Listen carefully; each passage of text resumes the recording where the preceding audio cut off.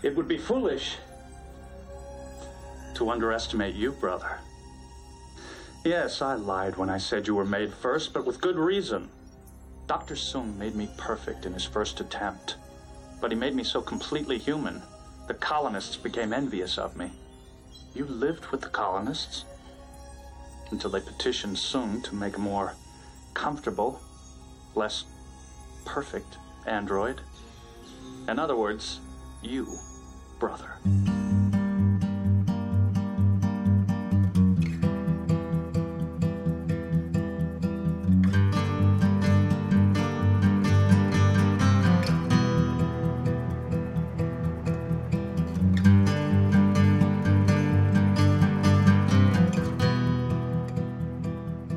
Welcome to Strange New Takes. I'm your host, Naj Karnik, and with me, refusing to use contractions, is... Chew. It's me, Adam Bowen. Welcome to Strange New Takes. Today we'll be sharing a recap of the Star Trek Next Generation episode Datalore. Follow us on social media, that's at Strange New Takes on Facebook, Instagram, and Twitter. Tell your friends about the podcast and make sure to give us a 5-star rating on Apple Podcasts so that, we can keep existing. We can put some urgency into it. There you go. And as always, if you are still stuck on 17th January 1988 and you haven't watched this episode, make sure to watch it before you listen to the podcast, because we're going to spoil a bunch of stuff in it and probably a bunch of other things too in Star Trek. So ye be warned. As I said earlier, we're going to be talking about the Star Trek Next Generation episode. Also, hold on for a minute, Adam. I always say in conversations, Star Trek Next Generation, but it's actually Star Trek The Next Generation. And I was wondering, do you have strong opinions on this? It's always bothered me that you've said it, but I just haven't had the courage to bring it up whenever you've just left out that the. Like, are you being serious right now? I can't tell. Like I can see it bothering people. I don't know. I legitimately have never noticed that you do that. Okay, well, it bothers me just a little bit because I'm like, actually, there is that the, and I'm not saying it, but it just feels so much more natural to say Star Trek Next Generation rather than Star Trek The Next Generation. I think I always just call it The Next Generation.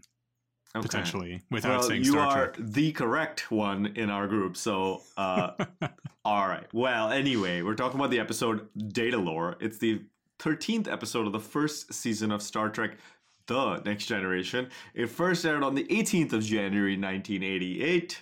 The teleplay was by Robert Lewin and Gene Roddenberry. This is also, by the way, the last episode in which old Gene gets credited as with writing. And the story is by Robert Levin and Maurice Hurley.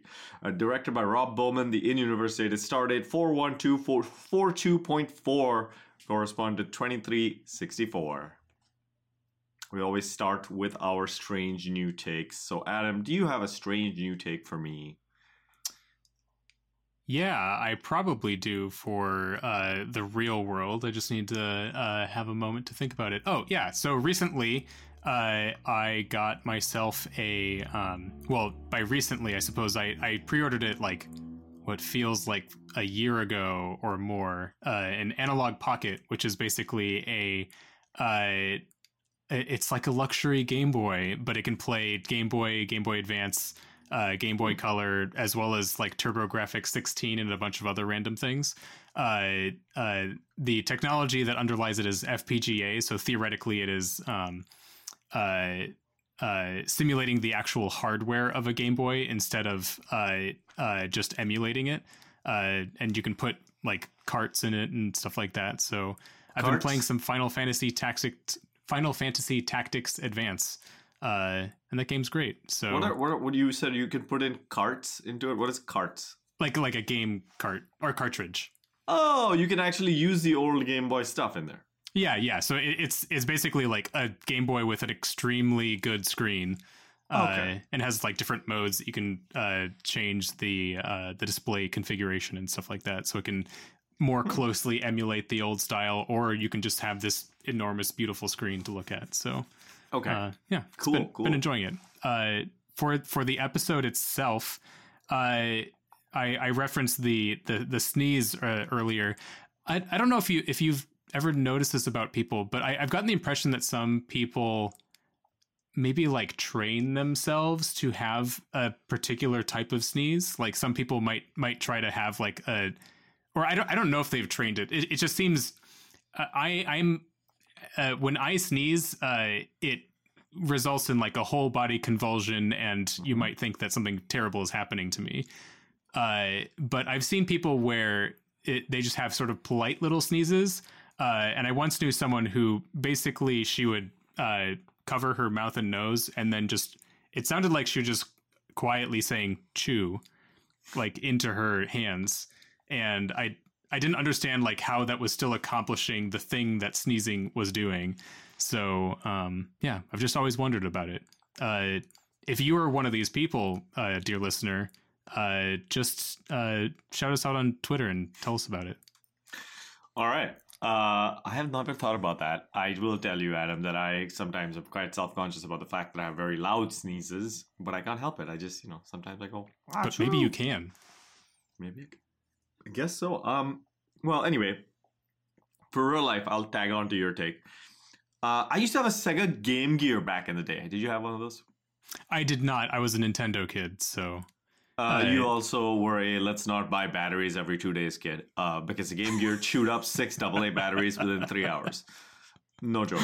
It was insane, like how quickly it ate through batteries. And there's a whole bunch of lore around the Game Gear because of this, by the way. Anyway, in similar stuff, I actually bought a Sega Mega Drive last year as well. It was one at like a secondhand electronics store that I was at. Oh, and nice. I was like, hey, let's get this. And then I started playing games. Number one, a lot of my favorite games are region locked to the version of the Mega Drive that was sold in Asia, which really sucks. Because not only, it's not like a DRM thing, it's the games run on a fundamentally different level of like processor or whatever, so you just can't play them. Number one. Number two, they're really hard, man. Old games take no prisoners. Like Mortal Kombat 2, you get like your ass handed to you by the computer like from the beginning. Yes. Analog, I believe, actually sells I might be wrong on this. I think that they have a version of the at least something that can play Sega. Let's see, is it I forget which one it is, if it's the Master System or not. But you should be able to play games on it, and it's not region locked. So like my Analog could play a Japanese cartridge if I put it in there. An Analog takes like Mega Drive cartridges? I think so. There's probably like a adapter for it. Okay. Well, there is no adapter for mine, and it kind of sucks because the whole point, I mean, I can emulate my favorite cricket game from back in the day on my computer, right? Like, the whole point of this was to get the old hardware and make it work, man. And yeah, well, here we are. Anyway, getting back to Star Trek, I love old Star Trek in certain ways where it's like, we just had a really difficult like action sequence where the Doctor got shot at, the a child was at risk, like the ship almost got like destroyed by a crystalline entity, and everyone's like at the end, as soon as like the enemy gets beamed off the ship to God knows where, everyone's just like, haha, back to normal, let's joke around and walk out of this cargo bay, instead of actually thinking like, is Lore actually gone? Are we actually safe? Doctor, are you still alive? Hey, Wesley, do you have any trauma from this incident? Like, none of that. It's like, all's well that ends well. Play the end theme. Yeah. I was I was expecting some sort of explanation of like where he was beamed to. I guess he was beamed to the same place that the tree was going to be beamed to, and then they just left him out there. I truly don't remember what happens in that immediately subsequent episode about Lore. Also, where's this tree where it coming from? Who's got this tree that we're beaming to, like? I mean, I know that there's like a hydroponics bay is in Voyager. I know also, that Keiko like manages plants somewhere. Yeah, on those are plants, not trees. Like, also, what happened to Worf? Is he just sitting with broken ribs in an elevator somewhere? Like, what? Like, is nobody concerned about any of this? Like, it would harm his honor if we were concerned about him. So. I guess so, man. Well, anyway, that was my Stranger take. Let's jump into discussing this episode. I guess it hadn't occurred to me that this episode not only has lore in it, but it has the crystalline entity. It also has this whole piece about the contractions, all things which will. I mean, I don't know if you actually ever see the crystalline entity again, other than in the opening credits of Lower Decks, but still, it's a pretty iconic TNG enemy. So I guess I didn't remember that besides giving us lore, this episode also gave us a bunch of like iconic stuff from TNG. Yeah, absolutely. And I mean, it's. I think I had kind of forgotten that lore was introduced this early in TNG, and it's. I was kind of reflecting as as I was watching the episode this week.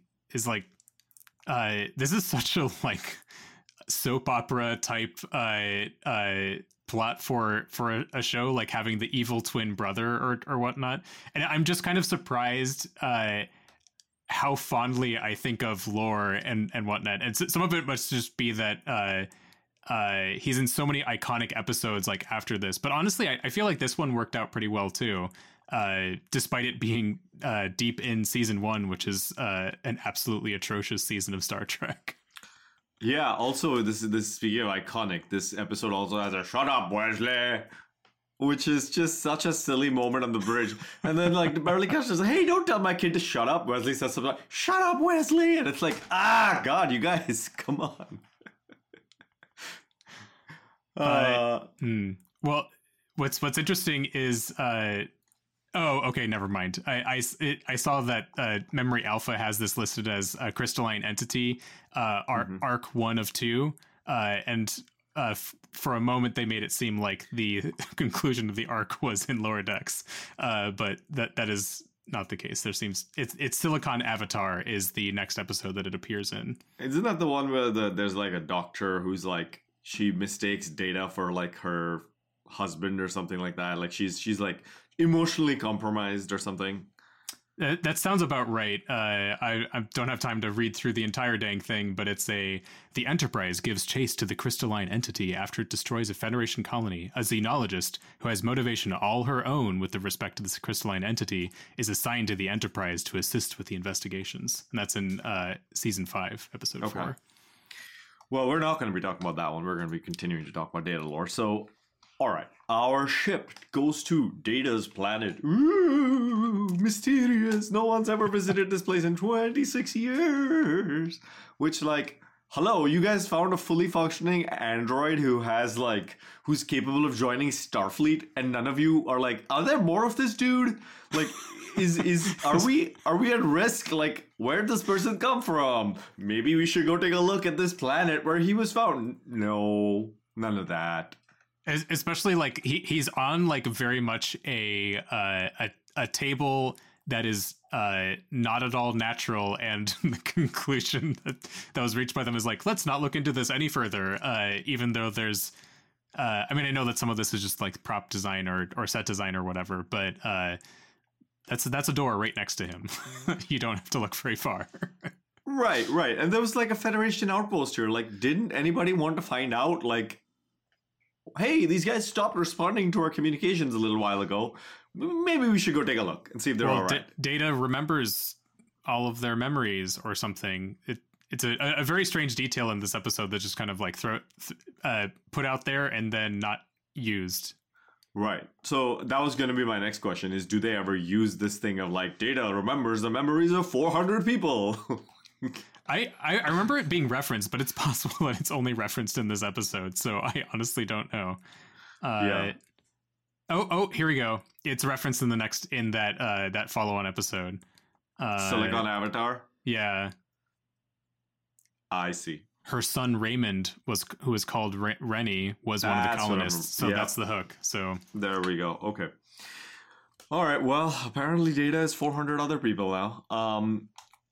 Well, our intrepid Enterprise D, or I should say our Galaxy Enterprise D, shows up to the You didn't catch on my little pun there. It took me a little bit too long, so that if I had laughed, it might have just interrupted you, but then we just did it anyway. Man, why do we even do this podcast together, Adam, if you're not going to laugh at my dumb jokes? Like, you know, there's precious few people in this world who do that. You're sometimes one of them. That's why I make time for this. And then here we are. I came up with a really good one there, and it just passed us by. Anyway, let's move on, huh? Okay, so our friends get to this to this planet, and they're like, stunned, I tell you, to find out there's no life at all. This colony is completely abandoned. Again, begging the question, why didn't someone, like, there was no curiosity ever about, like, hey, this colony, also this android we found. Somebody go check on whether there's more. Well, and also just it. I mean, I know that some of this is just like they didn't want to spend the money on spacesuits for everybody, but like there's just no caution when Federation officers just like beam down anywhere. There is some caution. The first officer's like, what kind of Starfleet officer would I be if I let you go down there, Captain? So the second most important person on the ship should be in charge of this. Yeah, so let me go down with every other senior officer to a planet where all life was wiped out instantaneously or something by an unknown thing. And now, okay, let's give some perspective here. The two of us are joking around. I'm having a lot of fun tearing this thing to shreds in some ways, but this is early season TNG, which is coming like 20 years after Star Trek ended the last time. There's not a ton of lore in the Star Trek Bible at this point. You know, there's a little bit of lore though, and that's what comes out in this episode. See, this is how you react to a pun that your co-host makes, okay? All right. Well, good one. Nice job. There we go. But yeah, so we there isn't like a continuity list of things that they're making it up as they go. Like we get the rest of Star Trek because they tried stuff, and so it's a little bit fun from our perspective to go back and look at this early episode and make some jokes. But credit where credit is due. They were doing the best they can at this point. Which actually brings to mind, I wonder if this was part of the... So I think at least the first few episodes of TNG, or maybe the entire season, was kind of resurrected from an old set of scripts for what was intended to be a second series of Star Trek, which I think was going to be with the original crew, but it never actually got made. I think it's like phase 2 or whatever. Yeah. So I wonder if this was worked out of a phase 2 episode. But I mean, if not, maybe that's why this one is good. Is that it's not just a recycled script that was supposed to be about completely different characters. Well, so funny you mentioned that. This script was almost 2 other stories. Number one, it was about some Riker going to some planet, meeting someone, falling in love, and finding out she's an android. And then the other happens later. The other possible thing that this could have been is that an female android is found who's Data's love interest, and she kind of joins the crew to become their like hazardous situations specialist. But then Brent Spiner was the one who convinced them to go with the evil twin concept. Nice. And also, this just sets up so that he can play every single character in Star Trek forever. Yeah, exactly. Well, so our crew ends up on this planet, as you say, with no spacesuits. They're just kind of plodding around. And hey, guess what? We've turned up exactly in the right place. Because, I mean, of course they do. You know, we can't spend a couple of days traversing an entire planet. We have to go to the place where we found Data. So, yeah. And then Data helpfully is like, I was found over there. And then they walk over to the place. They find said very totally natural pedestal. And Geordi shows that our Enterprise D crew is smarter than all the other Starfleet crews by showing, hey, remember how there's this other crew that found Data? Well, they didn't notice that this cavern that he's been found in is clearly artificial to someone like me, but it mimics a natural form really well, which I guess is explainable by the fact that Geordi has this visor so he can see more details. Yeah, and I guess it seems to be that we have this conceit that like tricorders for some reason can't pick up the same things that Geordi can, so maybe it's able to have extra processing power from connecting into his own brain somehow. This is why we shouldn't be concerned with AI, because you need a human. Even the best technology, you need a human understanding the inputs to the human brain and understanding the inputs to make sense of it. There you go. Well, so then he reaches up, he hits a hinge, and suddenly we find where the colonists went. The crystalline entity drove them indoors.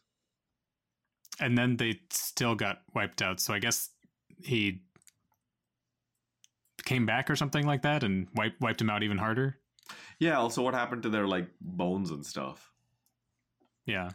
I guess that's just like they took the life force out so hard that there were no bones left. But there were still, like, brush and trees and whatnot outside.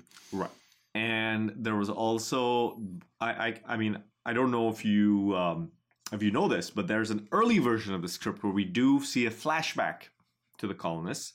Oh. And as the crystalline entity is wiping them out, one of them is, have you filled the lore compartment with smoke? It's the most important thing we can do before we all die. and they're like, oh no. And so in the last dying breath, the guy fills the compartment with smoke and then hits a transporter, which beams him out into a place where his body will decompose. There we go. Yeah. So heroic moment. It was a heroic moment.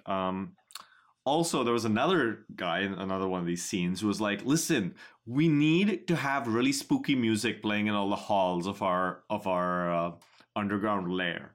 So that's why when the crew goes in there, suddenly the soundtrack changes and we get very spooky music. And someone else was making sure to, I think it was a caricature artist, was making sure to draw very, very terrified little cartoon people running away from a crystalline entity. So and in yet another scene, it turned out there was a lot of scenes that they wrote and didn't include from the flashbacks. It could have been a whole other episode. There was another scientist who's like, oh, kids, you are traumatized, and drawing this traumatic situation. What should we do here? What's the reaction? Oh, let's put these adorable drawings all next to each other in the laboratory. So that happened. Yeah. Yeah. Well, anyway, our crew goes into the lab. They find that, like, prop with the light, that one prop which we've seen in many different episodes. Took note of that. Yep. And then they discover Lore, who has a beautiful butt. I hope you noticed that as well. Yeah, I was kind of surprised, but I mean, like, I guess since it's like a styrofoam butt or whatever, we can just do that. But it definitely made me. I guess I'm wondering if they had already decided that. Well, I guess they must have, because that's this season. We reveal that Data is fully functional in. Programmed with multiple techniques, and so yeah, I don't know, just all those scenes where we like strategically have everyone looking like up at the torso of Lore, but aren't cameras not looking into that. Just, I don't know. I spent a lot of time thinking about how we're just looking at Lore's junk and poking and prodding things. So. Also, it's got to be kind of awkward for the person who has to put that piece together, right? Like, you just have a bunch of junk sitting there on the table in front of you and like... Well, and is it detachable like his ears? I don't know. That's what I want to know. I mean, you could... Here, Adam, this is why I love being with you on this. It's just the two of us. There are multiple different alien species, so it'd be very helpful to have switchable junk. So there we go. You can perform in any situation. A Klingon attachment. Yeah, exactly. Double the fun, as such. So I think it would be a great feature. Noonien and Soong would have been like, you know what? I regret about humanity that we're not able to switch our junk to be perfectly compatible in situations that occur in the future often. So we will give Lore is... Actually, you know what? Lore can switch his junk, Data can't. Lore was a little too perfect in that way. That's what was creeping out the other colonists. It didn't have anything to do with his emotion. Lore could just bone everybody, and that wasn't great. So we had to, like, get roll it back a bit.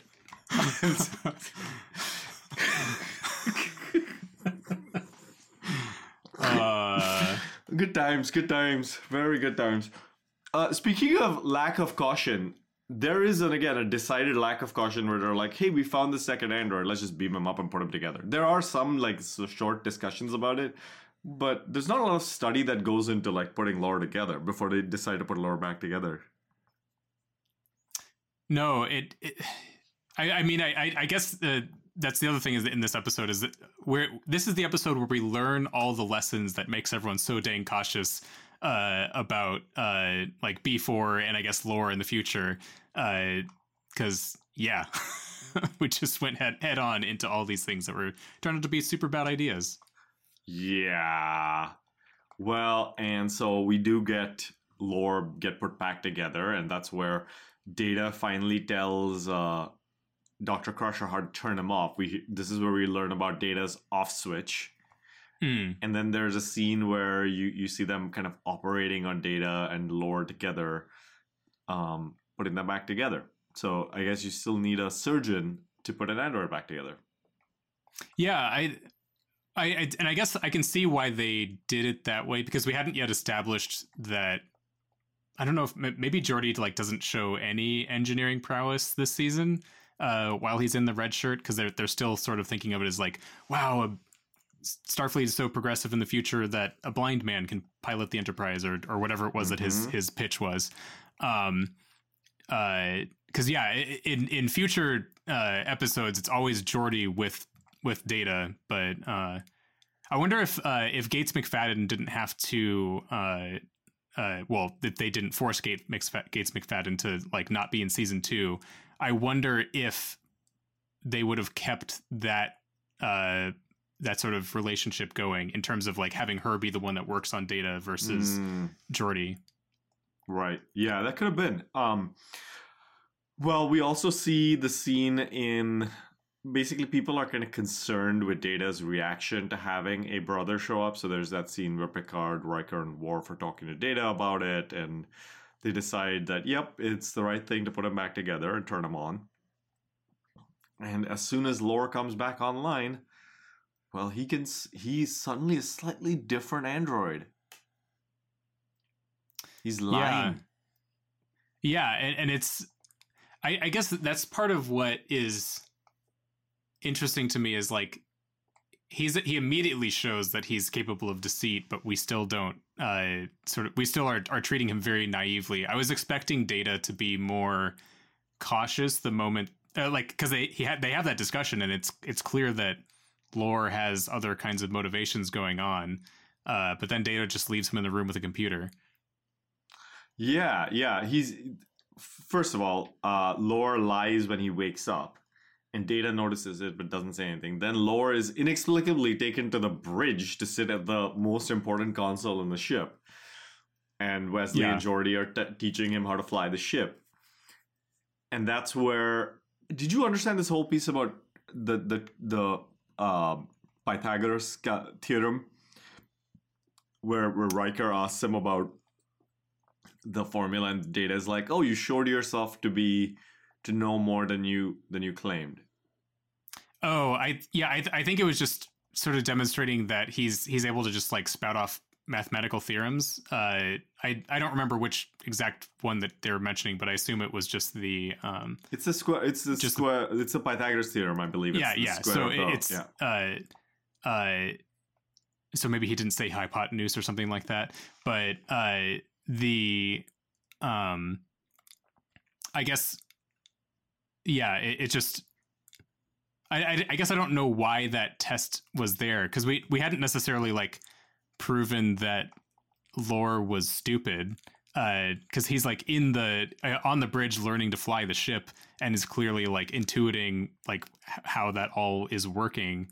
So yeah, especially as we're talking about like 360 degrees or whatnot. Like, I don't understand why it's now amazing that, or would be extra revealing if he like knows the Pythagorean theorem as well. Right, exactly. I mean, he is an android, so you'd think, I mean, they know what Data is capable of. So the assumption going in would be that that lore has the same capabilities. So yeah, again, also lack of caution being displayed here. But also there's this thing about like, are you okay, Data, with him calling you brother? And so that starts pretty quickly, brother. And we then learn in Data's quarters that he confronts lore, but again, doesn't report the lying. to the captain. Yeah. And as you said, leaves him at the computer console to thumb through pages and pages of, well, I don't know, they look like technical manuals. Yeah, it's the exact same scene as in Space Seed. Yeah. And so it's like, he's taking in everything. Yep. And what he does with this information, unclear at this point, because he doesn't really do a ton of it until the future episodes where his knowledge of the Enterprise and Starfleet come in handy. But, yeah, I assume it's sort of explaining why he can send subspace signals and stuff like that from the console on the other side of the room. But yeah. Yeah. So, all right. Well, Data lets his guard down and then gets turned off by Lore, which apparently Lore needs to use some powder hidden in champagne to... Yeah. I guess that was the other thing is like, he's getting some sort of I forget what type of compound, but it's just like, that's just like him getting ointment. We won't ask about that or like wonder about that, but it's going to be used immediately in like 15 minutes. So I assume that that's the compound that he was getting, is putting that into his champagne. But right, yeah, exactly. And then he incapacitates Data, switches clothes with him. Hopefully, doesn't switch junk with him. But and then then decides to go to the bridge, as you do when you're masquerading as somebody else. And that's where we see that Wesley knows the thing about contractions. Also, by the way, there's a great piece of exposition where Lore tells us exactly how he's perfect through his use of grammar when he's talking to Data, and he says, "You can't use contractions." Ha ha ha ha ha. And Wesley, yeah. It's hilarious because they really don't pay attention to that in this episode. Forget the series. In this episode, in the end, Data says to Picard, "It's fine." So, yeah, and that's how Lore comes back. Is that there was actually another switcheroo, and it's Lore from this until season 5. Yeah, exactly.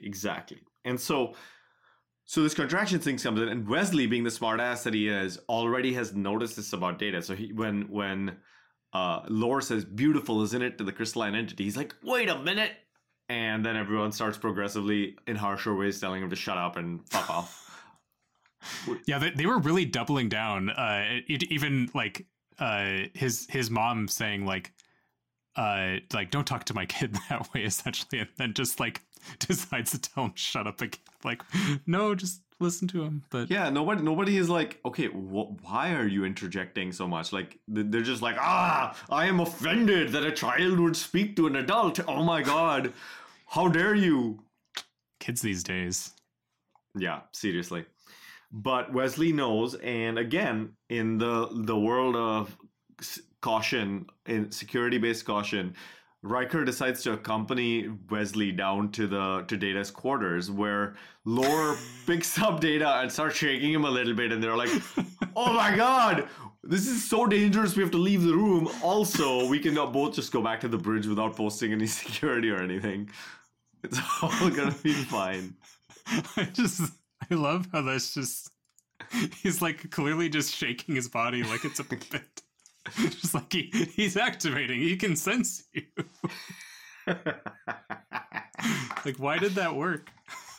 So the logic there was, that's why the line exists when they find that pedestal. So the Data says like, "Oh, I believe I have some like sensor that senses the presence of Starfleet, and that made me activate." But it still didn't quite I don't know, that it didn't make, it's not a very natural connection, especially I think the reaction that Riker and Wesley have, which is, okay, let's just leave. It doesn't really fit the situation. Yeah. Like if it was like, let's leave and lock this room so that no one can get out. And then, yeah, I don't know. Yeah. Well, then we pretty quickly get to the point where Lore is back on the bridge. The crystalline entity is there, and he says, "Well, let me communicate with the entity," and tells the entity, "We are very powerful." And then says, "Let's beam a tree over, and then you can shoot your phasers at it." And and Picard's like, "Yeah, of course. That sounds like a great idea." What? I don't know. It was a little like, there's no like, why is this the right thing? Why are you suggesting this? Also, how did you know that this is what the entity needed to back off? Like, none of that. Yeah, I guess they explain it a little bit when he's sort of saying like, "Oh, it'll lower the shields, and that's when you'll be able to take things over or whatnot." But which I guess is interesting because my assumption was that the crystalline entity was like so powerful because it could kill an entire planet that it would be like a match for the Enterprise. But it kind of seems like it's not if the shields are up. Right. Exactly. And then Lore starts going down to the cargo hold. This is where Wesley finally gets the guts to express his concerns, and then we send Worf and a couple of security officers down. And two things. Number one, first of all, Lore's reaction times wonderful. Emergency close. Suddenly he's in an elevator with just Worf, and then we get the classic like Star Trek showing us how powerful someone is seen by them getting punched in the face and nothing happens. Nice. Which is hilarious. Also, why didn't those two security guys immediately go, "Hey, listen, something's happening"? Yes. Instead, we have Crusher, Data, and Wes showing up to the cargo hold to interrupt Lore. Yeah, it's. I mean, I suppose that there's some level of like, maybe we can explain it away by saying that Lore has Data's command codes somehow, probably, and therefore he can override anyone else's attempt to something. And that's how it all worked out. Right. And in some terrific tactical work, you have Beverly Crusher going around the side with the phaser while the android and the child go on the other side. Which is not the first time that Wesley's been put into direct danger by other people. Yeah. Like, I think it was like Riker out of caution sent Wesley to keep an eye on Data, who was Lore at the time, which is just like, that kid's going to get killed. Yeah, probably not the best thing for him to be in those situations, as demonstrated by Lore pretty quickly, where he shows that, oh yeah, there's a child here, and his mother's here too. Wonderful. Why don't I use these two people against one another? And then somehow also decides to, as the mom is finally, okay, like, fine, I'm leaving, shoots her as well for some reason. Yeah. Yeah. But anyway... This all ends with basically Lore getting Wes and Data teaming up to beam Lore away, where I'm not really sure. And nobody seems to be very particularly curious about where he's gone afterwards. And just in time then, Picard, Riker, and Tasha Yar burst in with their phasers. And it's like, oh, everything's great. No problem. Yeah. Which I guess like during that whole scene, I was also thinking like, wait, shouldn't Lore have like superhuman hearing, and therefore he can tell that someone is like trying to flank him while they're in that cargo bay? But it seems like that's not a thing. He just got real good punch moves, and he can take a hit to the face. And that's that. Really, there's no like debrief. There's no Picard standing in front of a mirror, like or his window thinking about things. It's just over. There's a little bit. I think we have that bit of wrap up where, like throughout the episode, Picard is giving little commentaries on, like treating Data more like a person, or not using like it and things like that. So I think we get like little sprinklings of that throughout, so that there's like sort of that happening at the end. But yeah, it does kind of just end. Yeah. So, anything we didn't cover in this episode that you wanna talk about briefly before we go to ratings? No, I think we covered things pretty well. So, yeah, I'm ready to go ahead and give ratings. All right. So, Strange New ratings. One of us has to stick our necks out and give this episode a rating. I think I'll go first this time. I'll start with a question. Are we giving this episode credit for being TNG Season 1? I was considering giving 2 ratings, one of which was it in the context of Season 1. We don't have to mess up the spreadsheet with it or anything like that. If we were to entertain that idea, how would you rank this, or how would you feel about it? If I was, and I'm typically not a fan of doing this. Actually, that's a complete lie. I do it all the time. I think in the context of TNG season 1, this is a 7 out of 10. It's a 6 without it. It's not a bad episode necessarily. It's just it's not very deep. And there's very little of what makes Star Trek special in terms of like intellectual discussions or anything kind of significant with this. It's just very, very surface level. Like, we found an evil twin. He's evil. And he tries to take over the ship, and then we stop him. Yep. There's no kind of... There are some discussions about, like, it versus he, and, like, are we treating it as an object? But it's not really... They don't explore it much, and we get more of that in Measure of a Man, thankfully. Yeah. Like, to some degree, it feels like this episode is great at setting up lots of other different episodes, but doesn't itself do the things that we want it to do. No. So I'm going to give it a 7, and this is with giving it credit for season 1. I think in the vacuum it's a 5 or a 6, but if you've got to pick an episode of season 1 to watch, it could be this one, and it's fine. It's fine. Yeah. I think I'm feeling pretty similar. It's like this is maybe like the only... Well, I suppose you do need to see Encounter at Farpoint to like really get the ending of TNG and whatnot. So you can watch that. Maybe then also watch Data Lore, and you can probably skip the rest of that season. Honestly, it's not as... I enjoyed that the episode essentially, in context, it wasn't as cringy as it seemed like it would have been if you just like read what the plot was. Mm-hmm. I felt like there was like some decent moments that happened here and there, but overall it was kind of a like the it versus he type things were better handled in like Measure of a Man. All the Data Lore stuff is better happened in any other lore episode. And it's just, lots of like, not careful, structuring of the narrative and whatnot happening throughout. But yeah, so, I think I'll give this one a 7 just because it's kind of fun. And that's about it. Sounds good. And I think this was a good episode for us to prep for lore, because I think the other lore episodes get so much more airtime because they're later, they're better.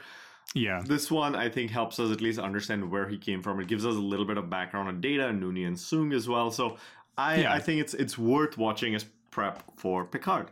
So I thought it was actually interesting that in terms of like prop design, it made me appreciate like Nemesis and other iterations where we saw like a disassembled Data. Like you saw the exact same kind of like molds present, like the stuff that was supposed to be applying his skin, I believe is like there with B4 when they discover him on disassembled. So that's cool. Yeah. There we go. Good job, prop people. Yeah. How do you think that the person who had to design the prop butt felt? Like, do you think they took the Brent Spiner's dust and did it, or was there like some chiseling needed, like tick tick tick tick tick tick?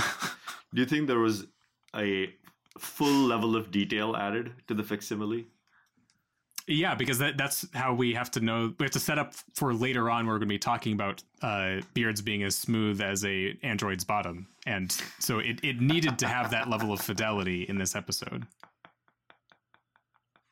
All right. Okay. Well, with that, thank you, Adam, for coming together with me to talk about Data Lore. Starting next week, we get to talk about Picard. Very excited about talking about that with you and the others.